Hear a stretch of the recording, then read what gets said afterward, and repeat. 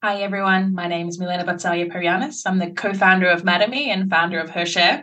And femtech to me is revolutionary investors and innovators who give a shit about women. Welcome to Femtech Focus with Dr. Brittany Barretto, exploring the past, present, and future of women's health and wellness.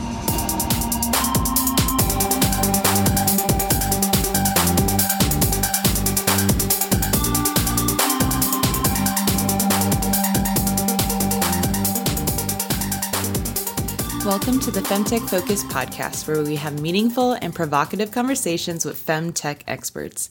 These academics, doctors, and innovators tell us about the past, present, and future of women's health and wellness. I'm your host, Dr. Brittany Barretto, and today I interview Milena Batsalia-Perianis. Milena is a femtech expert and gender lens investing specialist. She is committed to driving more innovation and investment into women's health solutions that can close the gender gap. She's the co-founder of Madame and Menstrual Health Hub, which was just recently acquired. She's also the founder of the freshly launched femtech-focused angel investing network called HerShare. In this episode, besides announcing the launch of HerShare, we discuss trends that we're seeing in femtech.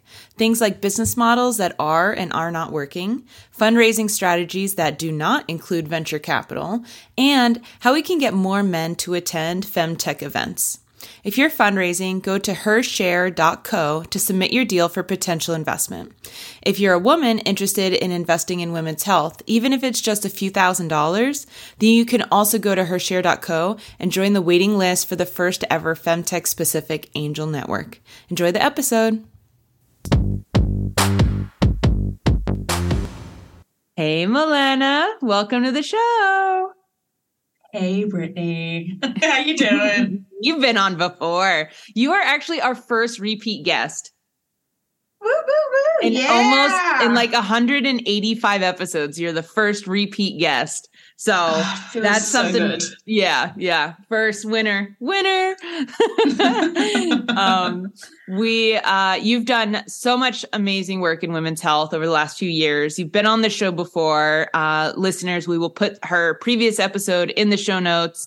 It's all about her organization, Menstrual Health Hub, and menstrual health around the world, and period poverty and period power and all of that really awesome stuff. Today, we're going to talk about Milena's new ventures. What is she working on? And then we're just going to kind of riff. I think that, our industry is mature enough that we have enough content to just kind of like talk it through, like The View you were saying, right? We're a little like the Vag View. I was going to say we're going to shoot the shit, but it's more like we're going to shoot other things that come out of your vagina, right?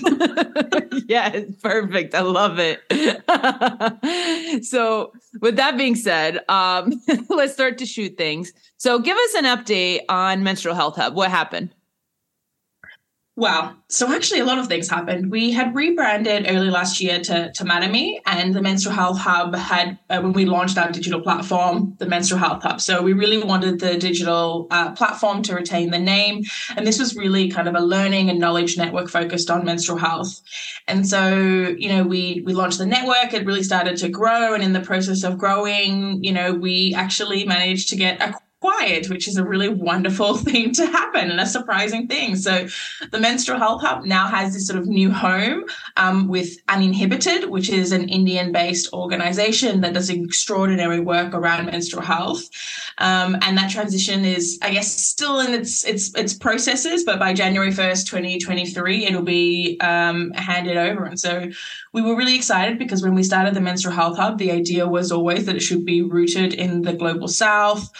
It felt like it was a much more fitting place for it to be, and it shouldn't be led by sort of like, white women based in Western countries. So we now have this amazing organization who has this huge vision and dreams to grow the network, to build a menstrual health academy and to just make the Menstrual Health Hub, bigger and better than ever. So we're still working on Madame. Madame really focuses on strategic consulting services for the femtech sector.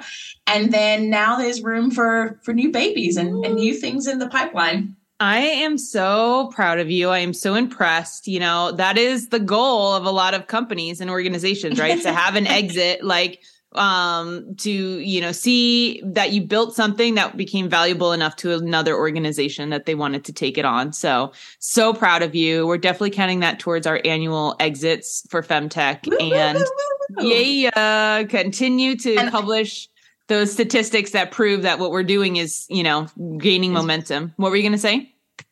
And I was just going to say, look, I have to have a huge shout out to my co-founders, Danielle Kaiser and Mariana de la Roche, because it's a hard journey, like being an entrepreneur and working in femtech, right? So, we built this business for just under 6 years and, we'd had lots of struggles. We had lots of ups and lots of downs. It's really hard building an organization with kind of a hybrid business model. And, this was like a really big win. One, because we always believed that the sector really needed this sort of like cross-sectorial, learning, networking and knowledge platform. And I guess two, for ourselves, right? That, what we did mattered, because sometimes you're on this entrepreneurial journey and you're just kind of floating around in space, throwing shit at the wall, or in our case, period blood at the wall, and being like, is anybody hearing me? Like, does any of this matter? And so it's really great that we know not only does our dream kind of have a new home and with people who just take it to the next level, but that, where we invested our blood, sweat and tears, metaphorically and actually physically, that it's paid off. And it's not financially paid off, is not what I mean, but like paid off in a way that I guess what we've been doing is having an impact. That's right. Well, I'm so proud of you. That's incredible. And you are using this as a launch pad to your next big thing. So what are you working on now? What am I working on now, Brittany? Well, I guess after 7 years working in this space, the biggest problem that we all have is money. There's just not enough money moving. And so, I work with all these female founders, I work with investors, and it's just like, we can't get money moving and get money going to where it needs to be. And so I decided, this is the gap that I really wanted to solve, and how do you solve it, right? So today, as in when this podcast launches, is kind of the launch of HerShare, which is a global angel investing network that is focused on closing the femtech investment gap. Oh my God. Woo, woo. Drum rolls, excitement. Big alert. Launch alert, launch alert. So cool. HerShare. What a cool name. HerShare. It is very hard to name things. Every founder will know that. Like, you always want to come up with something that's like flexible, that makes sense, that's vague. But the idea is behind HerShare, of course, is that every woman is able to get her share. So we want to connect angels and founders who are passionate about femtech. So that one of the major challenges facing the industry is that the average VC has a penis. Let's be honest. Mm-hmm. They don't understand the opportunity of the femtech industry. They can't really judge the potential of any particular innovation because it's not solving a pain point that they can grasp. And so we fundamentally end up with all of these founders, often women, who are pitching businesses and told that their market is niche, that their innovation doesn't make sense, or that their business isn't defensible. And there just aren't enough women at the table to kind of champion or shepherd through these deals.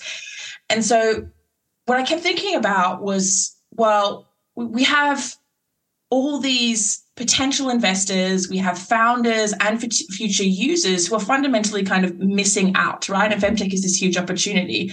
So what I really wanted to do was, what I think of as the HerShare is sort of the feminist financial revolution, as sort of ridiculous as that sounds, right? I love it. It came out of, let's break the system. No, well, look, it came out of my own problem, right? Was I wanted to angel invest, and I couldn't find anyone for these founders for them to invest it in, right? It was really hard to get into VCs because they were early stage or they didn't get it. And then as an individual, I couldn't angel invest, right? Like, I didn't have enough money to put in 10, 20, 30K. I wasn't sure if I could really do due diligence on my own. And I didn't have access to the exclusive networks. And so I just wanted to be able to close that gap between what I call the ordinary woman, and I use this in inverted commas, Brittany, ordinary woman, right? Who has the potential to generate wealth, who understands these opportunities, and these founders who have great businesses. And so the idea is that it's kind of like cyclical and revolutionary, that you have an investor who's able to invest in something that's important to her, and actually she's potentially the future user of this product. And you have these founders that are going to have access to capital from people who understand the market, right? They understand the product because they might be a future user of that product. So that's the idea behind HerShare. I love it. How is it different from crowdfunding? So that's a great question. So, I mean, crowdfunding or crowd investing, the challenge with crowdfunding or crowd investing is on the founder side, right? Like the founder has a lot of lift to do in order to effectively crowdfund. Yep. And the reason why I differentiate between crowdfunding and crowd investing, because you can crowdfund where you have no product and you give nothing back. So people just, essentially donate their capital because they believe in you. You can crowdfund where you're pre-purchasing a product, or you can crowd invest where you get future equity in a business, right? So they're different. So I think crowd investing has become more effective method for founders in the femtech space, but it is still taxing to set up. I mean, you're going through this process yourself. You actually have to have a certain amount of capital committed beforehand for it to actually be successful. Mm-hmm. And you're still sort of working on sort of a kind of a network-based effect. I think the beauty of an angel investing network is there's value for the angels and there's values for the founders, right? Mm. The angels come in and, they're making investments and generating their potential future wealth in the way that kind of a traditional investor would. They have access to sort of financial education and this network of like-minded individuals. And I think for founders, the benefit of accessing an angel investing network could be access to larger amounts of capital. Unfortunately, there's also a certain legitimacy from raising capital from an angel investing network. And the beauty of a network is that they also then often are maybe connected or have relationships with funds. So, for example, HerShare might be able to invest, and then we'd also be able to bring in other investors because we've invested. So that's right. I think there's a level of due diligence that goes into the process that is harder when you're just an ordinary individual, right? Like I invest in lots of crowd investing platforms and you only get access to whatever information the company puts up there. And most of the time it kind of is it is a bit of a gamble. Mm-hmm. But when you have something, I guess, that has a bit more formality or people with experience, they kind of delve into the financials, right? And the legalities and the regulations. I say this, hopefully they do this. They're able to do, I guess, a deeper level of due diligence that hopefully makes it less risky investment. But angel investing always has its risks. Yeah, this is really, really interesting. What would you say to a founder and investors listening to this in terms of how they can get involved? I know you just launched, so you're not like up and running and going. So how do they stay tuned? Give me all your money. No, I'm completely kidding. It's kind of really simple at this stage. We have a waiting list for potential angels. Like you don't need to be worried right now about committing money. You don't need to be kind of worried about, do I have enough experience? Join the waiting list. Tell us a bit about yourself and we'll get a sense of where you are and what you need to be able to join the network. And then from the founder's perspective, we're opening up office hours. So if you're just looking for a quick one-to-one, like what are the kinds of opportunities out there, thinking about investment, not just raising from VCs, but other kinds of alternative models for raising capital. And then also like share your deck and details, right? If it's not an opportunity that might be suitable for us, we have connections with other organizations, whether that be foundations, VCs, or kind of grant opportunities. And so we're trying to, I guess, pass the buck is definitely the wrong term. Kind of like pass it on as well, right? So founders, check out the website. Potential angels, check out the website. Cool. Well, you brought up something that I know we wanted to talk about, which is venture capital. And so, how do you see this? As I think a lot of people see this trajectory of fundraising as family and friends. Like, first of all, you probably have to come from wealth to be successful. Or if you don't, you have to figure out how to work 3 jobs or bootstrap or take credit cards. But alas, I digress. But that's usually the first step. Then you have these angel networks, right? And crowdfunding, it's kind of that stage, at least, that you're kind of referring to. And then there's this assumption that the next thing is venture capital. And venture capital, for listeners, just a quick review. Venture capital is these investment firms that actually fundraise money from even larger pots of money, like private equity or family offices, very wealthy people. They then manage that pot of money between 10 and 500 million or more dollars. And then they invest that out into startups. So that's the quick and dirty. That's what venture capital is. What's your view on venture capital and where do you see it in terms of how it relates to femtech?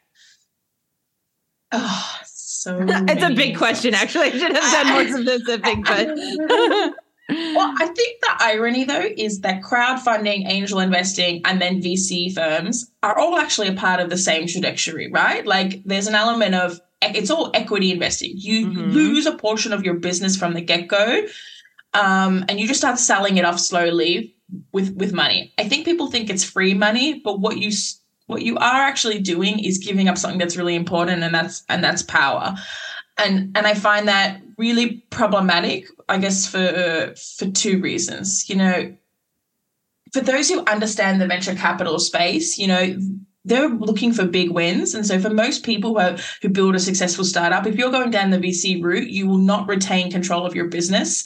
It is very likely that within 5 years or 10 years, when you become successful, a seasoned CEO is brought in, you're kind of gently either pushed out completely or given some side role like a strategy person or chief excitement officer or something ridiculous. And a kind of I say this again, professional in inverted commas is brought in to run your business. So it's really important to understand like what kind of business do you want to run? Like, is it that you want to be a sustainable business? You want to be scalable? Do you want to retain control? Or do you just want to go big and go home? None of these things are right or wrong. I think it's about understanding what you want in terms of building your own business to understand kind of what is the right capital. And venture capital, I mean, Brittany, you've been in this space, is just like, there's so much inequity. Like there are so many sort of, I guess, systems and processes in place. A lot of them are really problematic. Some are necessary because there's so much money involved. And so it really kind of restricts what can and can't be done. And I think obviously as women, as female founders, as women-focused businesses, there's a lot that the femtech industry kind of loses out in this space. Yeah. I mean, I have so much to say. a few comments. I'll get say, it, go. Like, get it out. I've had femtech founders come to me say, "Hey, I have a potential investor, but they said that they want to see that I have investment from a femtech fund." Funds usually do like 3 to 5 deals a year, 3 to 5 investments a year, like on average, right? And if we only have 6 femtech funds, of which in totality, it's about $150 million under management, which is like not even a full teardrop in the bucket. Like it's such a little, like it's a little spritz in the bucket. If you're relying on, what is that? 4 times 6 is 24, right? Do I know how to do math, right? 24. Yeah. That's good math. Like if you're one of, 800 women's health companies fighting for 24 investments from funds that even themselves have US only, we don't do Europe, or reproductive health only, or female founder only, or no med devices, right? Like all of a sudden that 24 sex tech, right? Or sex tech, all of a sudden that 24 comes to 4, potential investments you're fighting for. And if you can't fundraise without somebody saying, oh, unless you have that money, like I'm not going to invest. Like, first of all, that's a huge disadvantage. And then another point I wanted to make was just that, what you said, I thought VCs were like the change agents on innovation in terms of like they had the biggest checks to make the biggest difference. And I thought if I had a seat at that table, then I could make that big difference. And, as listeners, I've been a VC in the past. I co-founded Coyote Ventures. I'm now an advisor to Coyote because it just didn't fit my lifestyle, really, honestly. And this is what I'm kind of alluding to here is, at the end of the day, I realized I was still chained to so many bylaws, to what my investors were telling us that we had to do, right? I was still answering to other people about what to do with their money. And I was like, damn, I'm not the change agent. Like, it's still them. Like, it's still one level higher than me. And at the end of the day, I've realized that I want to build my business to the point that I'm personally so financially successful, I could just angel invest. And then it's my money, my time, whatever I want, I can cut a check, right? Yeah. And now a quick word from our sponsors. If you're looking to give superpowers to your care team and scale your operations while delivering the best digital clinic experience, then listen up. Today, I want to introduce you to Nabla, a company I've known for over a year now that's building an impressive AI assistant for healthcare professionals. It's allowing them to spend less time on administrative tasks and more time caring for their patients. Nabla does this by providing messaging, video consultation, and scheduling modules augmented with AI capabilities that automate tasks like consultation note-taking, patient record updating, triaging, and asynchronous follow-ups. On average, it cuts the time spent by physicians on filling out clinical notes by half. And who wouldn't want that? It's used by digital clinics all over the world, including multiple femtech companies. Whether you're a newly launched digital clinic or an established one, Nabla offers full-stack communication solutions as well as bespoke integration with existing tech infrastructures. If you want to see what it looks like, make sure to try Nabla for free by signing up at www.nabla.com. That's Nabla, Nabla.com. It's digital care, superpowered.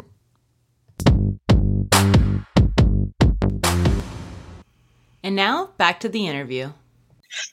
It's so funny that you say this and the way you phrased it as well, because as a founder, you walk around kind of begging for money, right? You have the best business in the world, but there's this element of kind of like begging and hope someone understands it. Yeah. And I thought, wow, if you're a VC, if you're on the other side of the table, you're no longer begging, and maybe having people who care and like believe in things, right? Will be a game changer.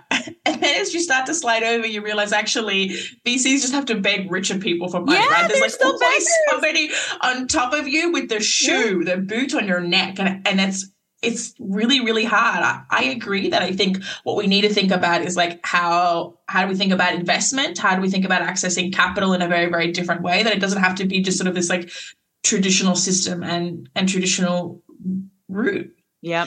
So what do you think VC is good for? And what kind of businesses would you say, especially in femtech, what kind of businesses in femtech do you see currently pitching that you're like, girl, no, like just be a badass small business, you know, and small business doesn't mean small. It means like you own majority and like maybe you have some angels to pay off with revenue later, right? Like, so tell me.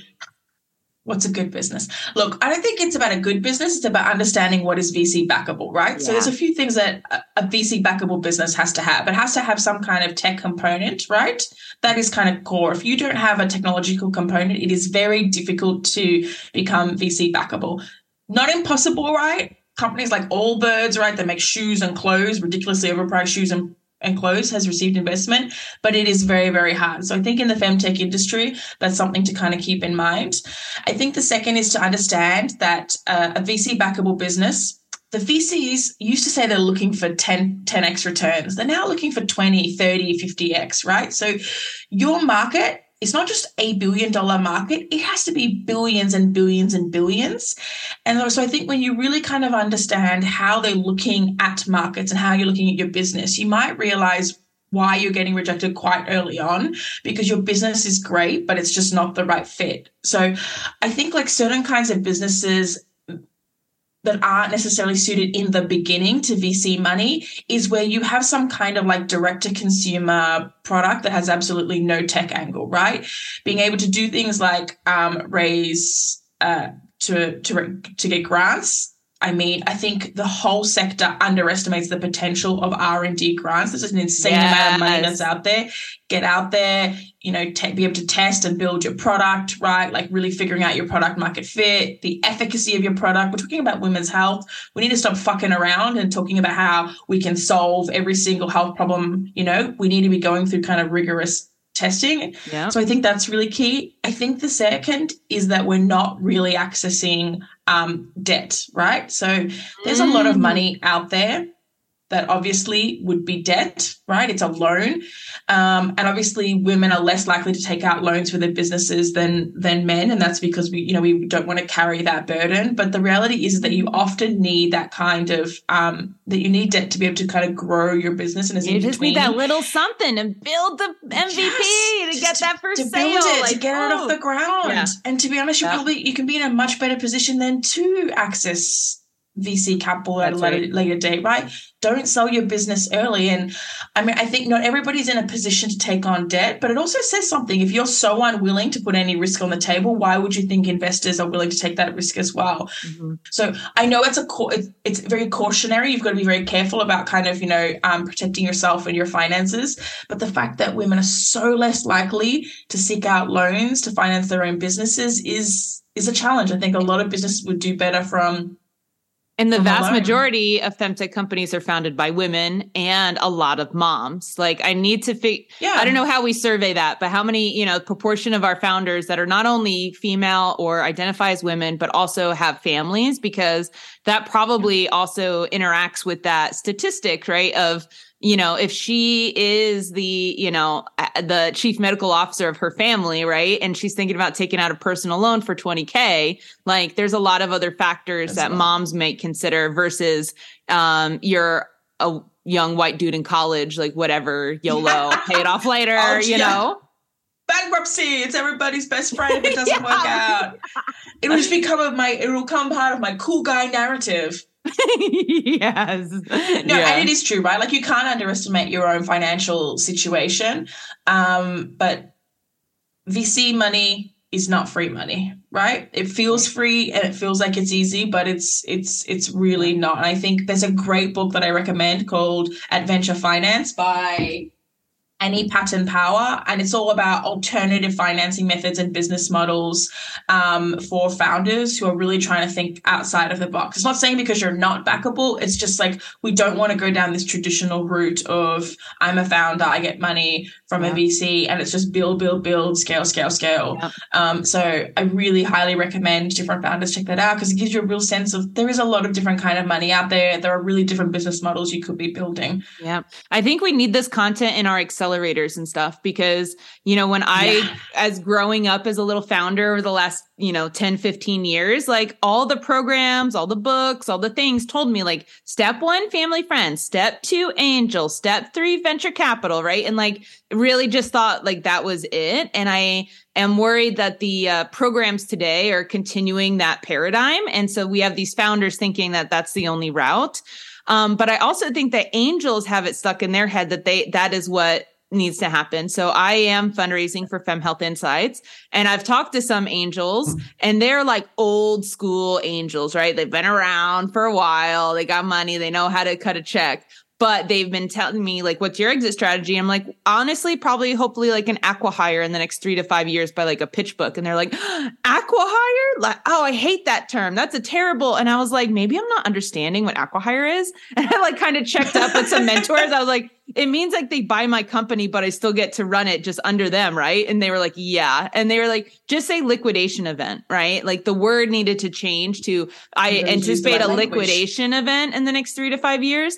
But it was like this thing where these angels were like, do not compute. Like they thought I was going to say, and then I'll raise 50 million and then I'll raise 100 million and then we'll IPO. Like, but I was like, no, I hope to only raise 100K in my crowdfunding. That's all I need really to make a profitable business. And then hopefully next 3 to 5 years. And they're like, what? Right. So do you think that there's like these paradigms in angels too? Yeah. That is a perfect example, right? Like you need to wear the right thing. You need to say the right thing. You need to look the right way, right? Like it's not necessarily about having a brilliant business. Like part of it is just like, can you shoot the shit, right? With angels or VCs.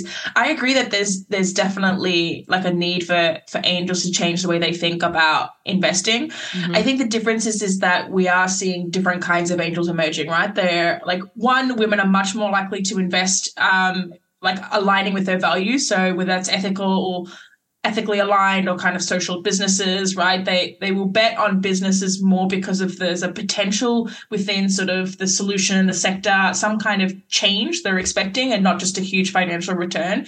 So I think one, that's really important. But two, I do think there is a big group of these traditional investors, right? People who have made a lot of money, these angels. Even the term angel is absolutely ridiculous, right? I was just thinking that the other day. I said, who said that? Probably an angel. Awesome. Like I'm your angel. Do you know actually where it comes from? I believe it comes from Broadway or something. Somebody Google me and fact check me, but it had to do with Broadway or like the arts. And it was these people that would come in and fund certain kinds of performances, theater, shows, arts. Google it, and the term angel came in and then it translated over. And so often in those cases, it was like some kind of exactly the same thing, extremely high net worth individual who would come in and kind of save the day. And so that's the concept, which it's is like, actually well, really no surprise problematic. VCs have a God complex, right? If like the first level is angels, like obviously, right? Uh-huh. Well, we've been talking about these trends in venture. I'd love to talk about trends in business models, right? Because it kind of fits right in, right? So like you're investing in a business that's hopefully generating revenue via their business model. So what are some business models that you're seeing right now in women's health that are really exciting you? And what are some that may be problematic? So, look, I think the first thing to notice that the femtech industry is very, very nascent. There's not a lot of maturation. Is that how you pronounce it? Yeah. In terms of the business models and the products and so forth, right? So what that means is we're still just trying to figure it out what works and what doesn't work. So I think in business models, there was a big focus on D2C. In the beginning, everybody was trying to go direct to consumer, and you had kind of these successes of companies sort of building high profile brands through marketing campaigns and these sort of social marketing bombshell campaigns. And that's been effective, but they've really stalled, I think, in terms of like being able to really scale, which is important, like to hit a certain level of scale. And they took venture money, and so they're required to scale, right? Like they are successful businesses, then they could have just stayed there, but because they took money from them, they're required to be $1 billion company or whatever, right? So continue. Yeah. So I love it. This all comes back. But I think now we're sort of seeing a bigger focus on B2B. And look, I think that's what VCs want to see. So if you want to go down the VC route, these B2B models are really interesting. I mean, in the US, we're starting to see a lot of this idea of looking at kind of employers and health insurance models. So rather than selling direct to a consumer, you're selling to somebody who can kind of buy at scale, right? The economies of scale, which are really, really critical. And that's, I think, the problem we haven't really solved in the femtech sector is like, what is an economy of scale for an average femtech business? So I think some of those become quite interesting and exciting in the right kinds of context, as well as being able to address sort of potentially like kind of systemic issues in terms of accessing healthcare. So like I'm excited by some of those businesses that are particularly around telemedicine and digital health that are building these B2B models. I think B2G is very difficult, so business to government, but those that can crack it, I mean, the potential is huge. Yeah. I guess the business models that I'm finding really problematic is that specifically everybody is building a subscription business model. It's a subscription service for everything you can possibly imagine. And actually, VCs love it. They love seeing a subscription service because it's repeat sales, right? And you can see the kind of the idea of like the lifetime value of your customers. But the reality is that subscription services don't often work. I mean, the best example I think is Netflix, like fucking Netflix. Everybody has Netflix. I can't even watch normal channels on my TV at all. I only have like Netflix and Amazon Prime. Netflix, everybody has, and they're having issues in terms of their business model, right? Most of us will never be able to build a business that will get to that kind of level of growth in terms of Netflix. I mean, Uber is now trying to build out a subscription model, and they definitely can't sell it either. And so I really worry about these femtech businesses that are like, okay, it just makes sense to have a subscription model because you can see that it's a lot of money coming in and they're going to love it. Like the VCs are going to love it. But in reality, what does it mean? So in the period space, they love a subscription model. And I'm like, I just don't think they're going to work. How many of us are just like, even when you have a really regular period, you're still like, oh, fuck, it turned up. I've got to buy products, right? I think the second issue, right, all the time. I was just at Health in Las Vegas, almost 15,000 attendees. Every women's bathroom, no menstrual products. And I tweeted and I was like, missed opportunity, no menstrual products at the health conference. And three women, probably thousands more it happened to, but at least 3 approached me saying, yep, just got my flow. I had to leave the hotel, go to the strip, pay $30 for a little thing of pads because we're on the Las Vegas Strip. And I just missed like an hour worth of content and meetings because I had to go like address that. So yeah, even if those girls are on subscription, like they just got it, right? And so they just got it, right? And so you're going to end up with a subscription service with a backlog of products, right? And the second you get a backlog of products, you're going to cancel your subscription, and you're probably going to be kind of frustrated when you have to go through a difficult process to cancel any subscription because we all know that's what they do, right? So literally it's definitely not going to work. There's literally fintech apps right now that their sole purpose is to help you cancel your subscriptions. Like they're like, link your bank account will help you cancel all the subscriptions you forgot about. So yeah, it's crazy, right? And so I'm just not convinced that, and it's not that none of them can succeed, but it's that every single one of them has a very similar product and has the same subscription service.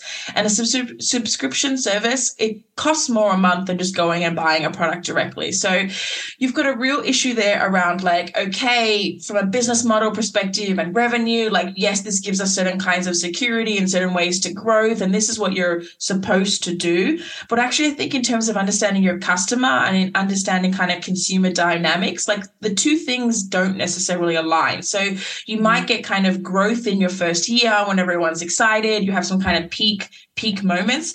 I think overall, within 2 to 3 years, most of those businesses are going to see a massive drop off. Or right now, we're in an economic crisis globally, and the first thing everyone's doing is canceling all the subscriptions. Everything you don't need that isn't absolutely necessary, even some of the stuff that's necessary. I mean, it is freezing here in London, and me and my partner refuse to put the heating on. Could we not really afford a higher bill? We could, but we're cutting costs because we're really conscious of where our money is going, and everyone's thinking about that. So what happens all of a sudden when a crisis hits, everybody cancels their subscription and all your revenue falls, right? So I just think that's one that I have a real bugbear with, that a subscription model is not the only model. And I just think in femtech, we're overestimating that it's the right route for every single business that we see. Do you have some suggestions of alternatives?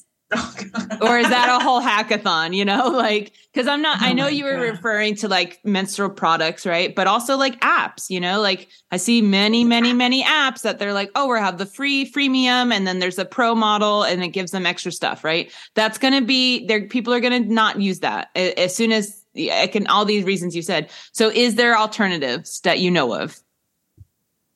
Yes, there are alternatives, but I do think that's like a whole other podcast.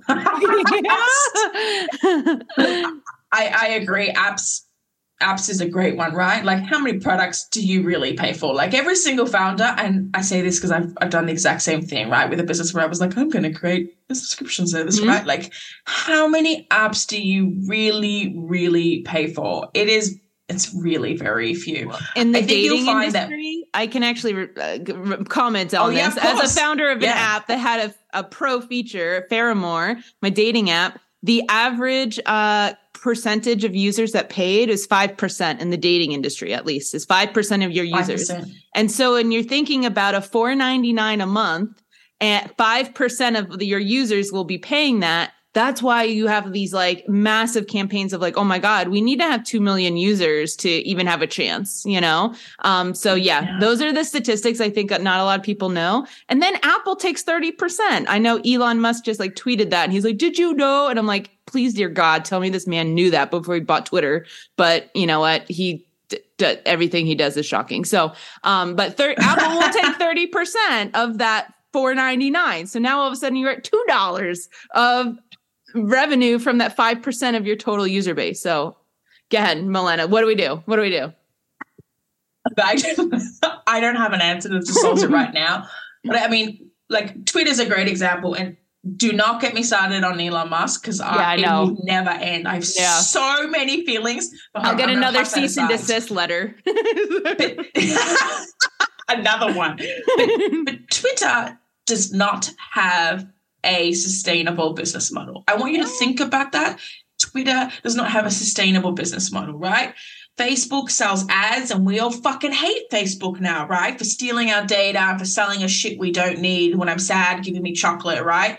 Like, if I'm above the age of 35, and single, giving me dating ads or trying to sell me pregnancy tests or baby shit, right? Like, it makes us mad and frustrated. And to be honest, I think the data ad model is now proving kind of problematic as well. So I guess this is kind of a downer, because it's like all these models aren't working, even for bigger companies. But I guess it tells you just we're at a time, I think, where we've definitely got to start stepping outside of the box, right? Like, we really need to start thinking a little bit more creatively around where revenue is coming from, and what these things like growth and scale mean to us, and what kind of business we want to build, because it's the whole industry of kind of startup life and VC investment is changing, right? And femtech has never really kind of gone along with the trends. And so I think as founders, we need to understand how to play the game, but we also need to start really just disrupting many of these kind of assumed processes and models and ways of doing, which don't fucking work. Don't work. One of the things I love about femtech is that we take no shit, and we are also making our own rules is what I find. We're very collaborative. I haven't been asked to sign an NDA in like 3 years, right? Like very collaborative, very upfront, driven by passion rather than driven by profit, as the core purpose of our mission, predominantly female. And then when there are bad players, so like if someone in my virtual community, posts something that's, racist or something kind of blank phobic, people will be like, no, not acceptable. Right. And I also see some new players trying to come into femtech. And if they don't accommodate what we see as women's health, we'll call them out. So there was a new like hormone tracking fitness app, and I went on their website, and it was all these white women who were models, less than 100 pounds, in bikinis on a beach, running or lifting weights. And it was like, don't let your period stop you. Work out like tangentially. And it was just like, no woman has ever worked out in a string bikini with little 5-pound weights on the beach on her period, like ever. And like, with their hair down. Like, I immediately knew like, this isn't a femtech founder. Like, who is this? And sure enough, it was like a model and her husband, and the husband's friends with Peter Thiel, and it got funded. And it was like, oh, there we go. There it is. And so do you see that we are building our own culture within femtech?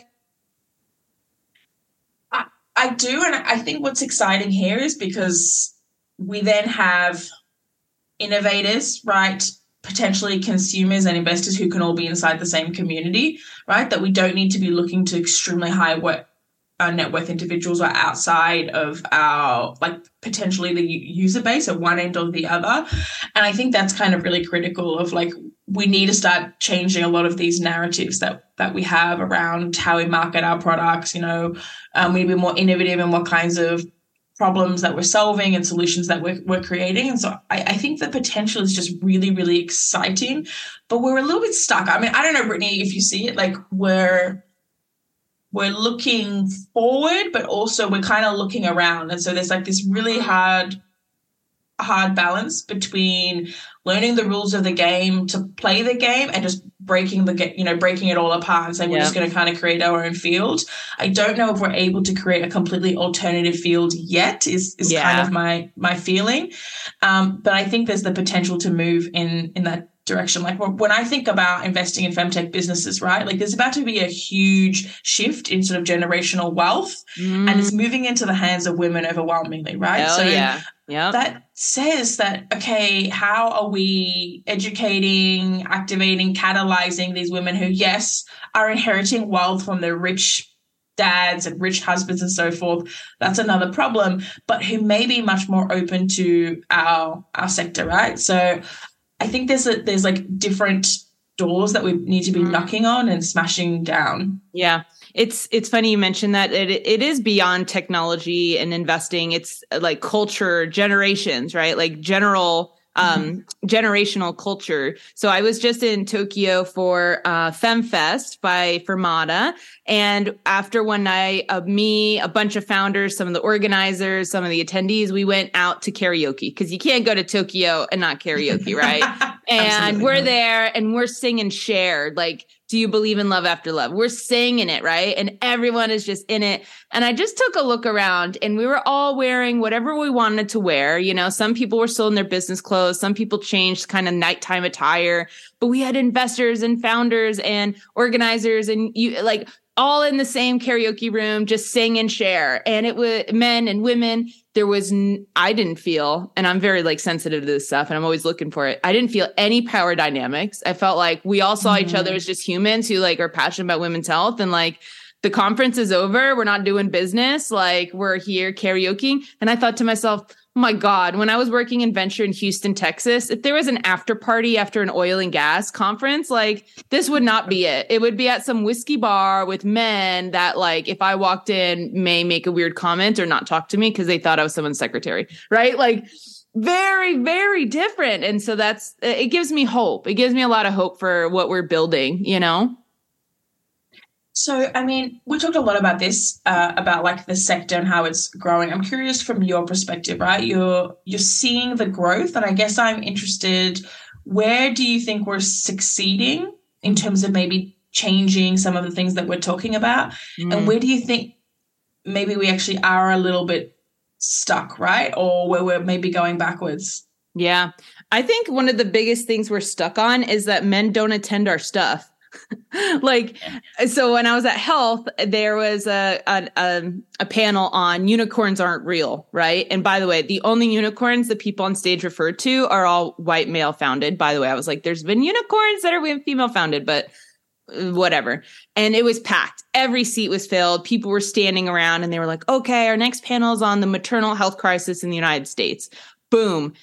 75% of people got up and left. You know, I would say 10% of people came in, right? Like a new set of people, but it was 90% women. And it was like nothing in this title or this description said women only, you know? And like, and I've asked some men, I said, hey, why did you leave? Or why did you not come to this? Or why did you think our femtech book club wasn't for you? You know?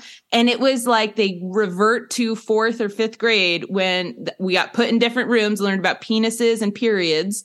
And, you know, like they think that that's just the girls' room. Like, that's the girls' room. Oh, I'm trying to be respectful. It's actually what they're thinking. And that's what they're saying. Oh, I'm trying to be respectful. You know, like that's your stuff.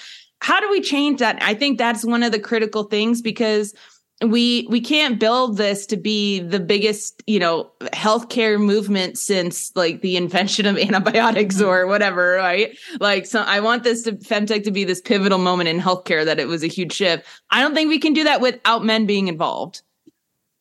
But that's a marketing problem, right? Because if you think about the difference, it is a marketing problem. One is the titles, right? The titles for like, is a unicorn real, or how big is climate tech? Like all of it is about opportunity and potential and money. And we talk about things like the crisis of maternal health. Do you know what that sounds like? That sounds like poor. Like it just, what's that famous woman? You look poor. That's what it sounds like, right? We talk about things from a constraint perspective. Yeah. And it is a difficult, because we don't want to instrumentalize inequity. I think there's a great discomfort. And because a lot of women within the femtech space are solving it from a perspective, this is a social problem. So you want to be careful to be like, you can make lots of money off women's bodies and women's problems. Yeah. But this is what other sectors do much better, right? Like when you think about climate tech, all you're thinking is just about like, it has a sense of like professionalism and opportunity and wealth about it.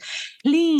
Yeah. When we talk about femtech, like there's a smaller, like we small it down in some ways. And I always had that problem when, you know, there are those who really hate the term femtech, and it's just like it's a part of health tech, and it is, and we need a sector that stands alone for a reason. Mm-hmm. But we do have a marketing problem, right? We don't do a great job of building the business case. I agree that men have to care, but I think men aren't going to care because they care about women. Let's be honest, right? They don't really give a shit about the gender gap. They don't really care about violence against women. They don't really care about access to SRHR. Not all men, hashtag not all men, right? But the reality is the human rights, the social angle is what going to draw people in. It's about understanding that there's an underlying business case for this and being able to connect it to something that is related to what they do. And I think we need to do that better as a sector and as an industry. We're not doing that.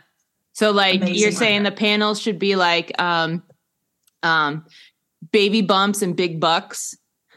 Oh, that is so hard. Baby bucks and big bucks. Yes. Like crypto and cunts. Is that too much? No.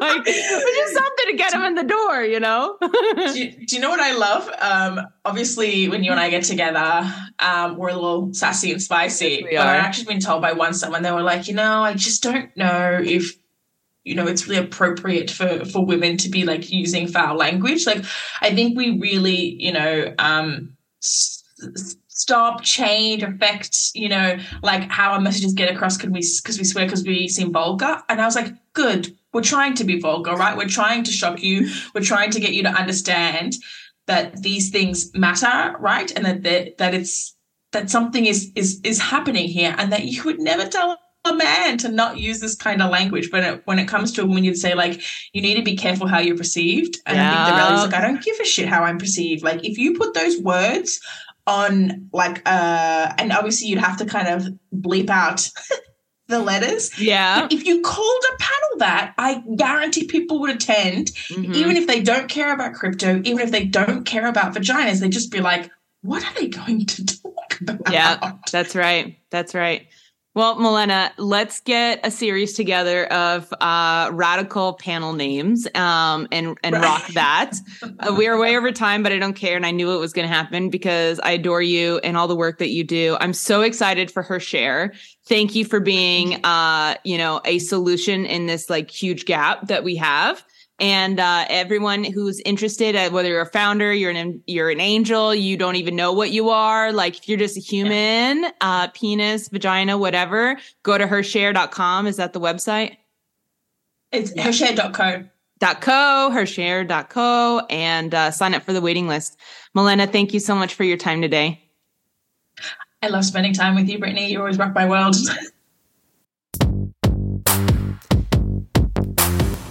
Thank you for listening to my interview with Milena. Be sure to go to HerShare.co to submit your deal or sign up to be an angel investor. Be sure to subscribe to the Femtech Focus newsletter, join our virtual community, and follow us on social media. Share the show with a friend and continue to advocate for women's health innovation, because improving women's health and wellness improves everyone's health and wellness.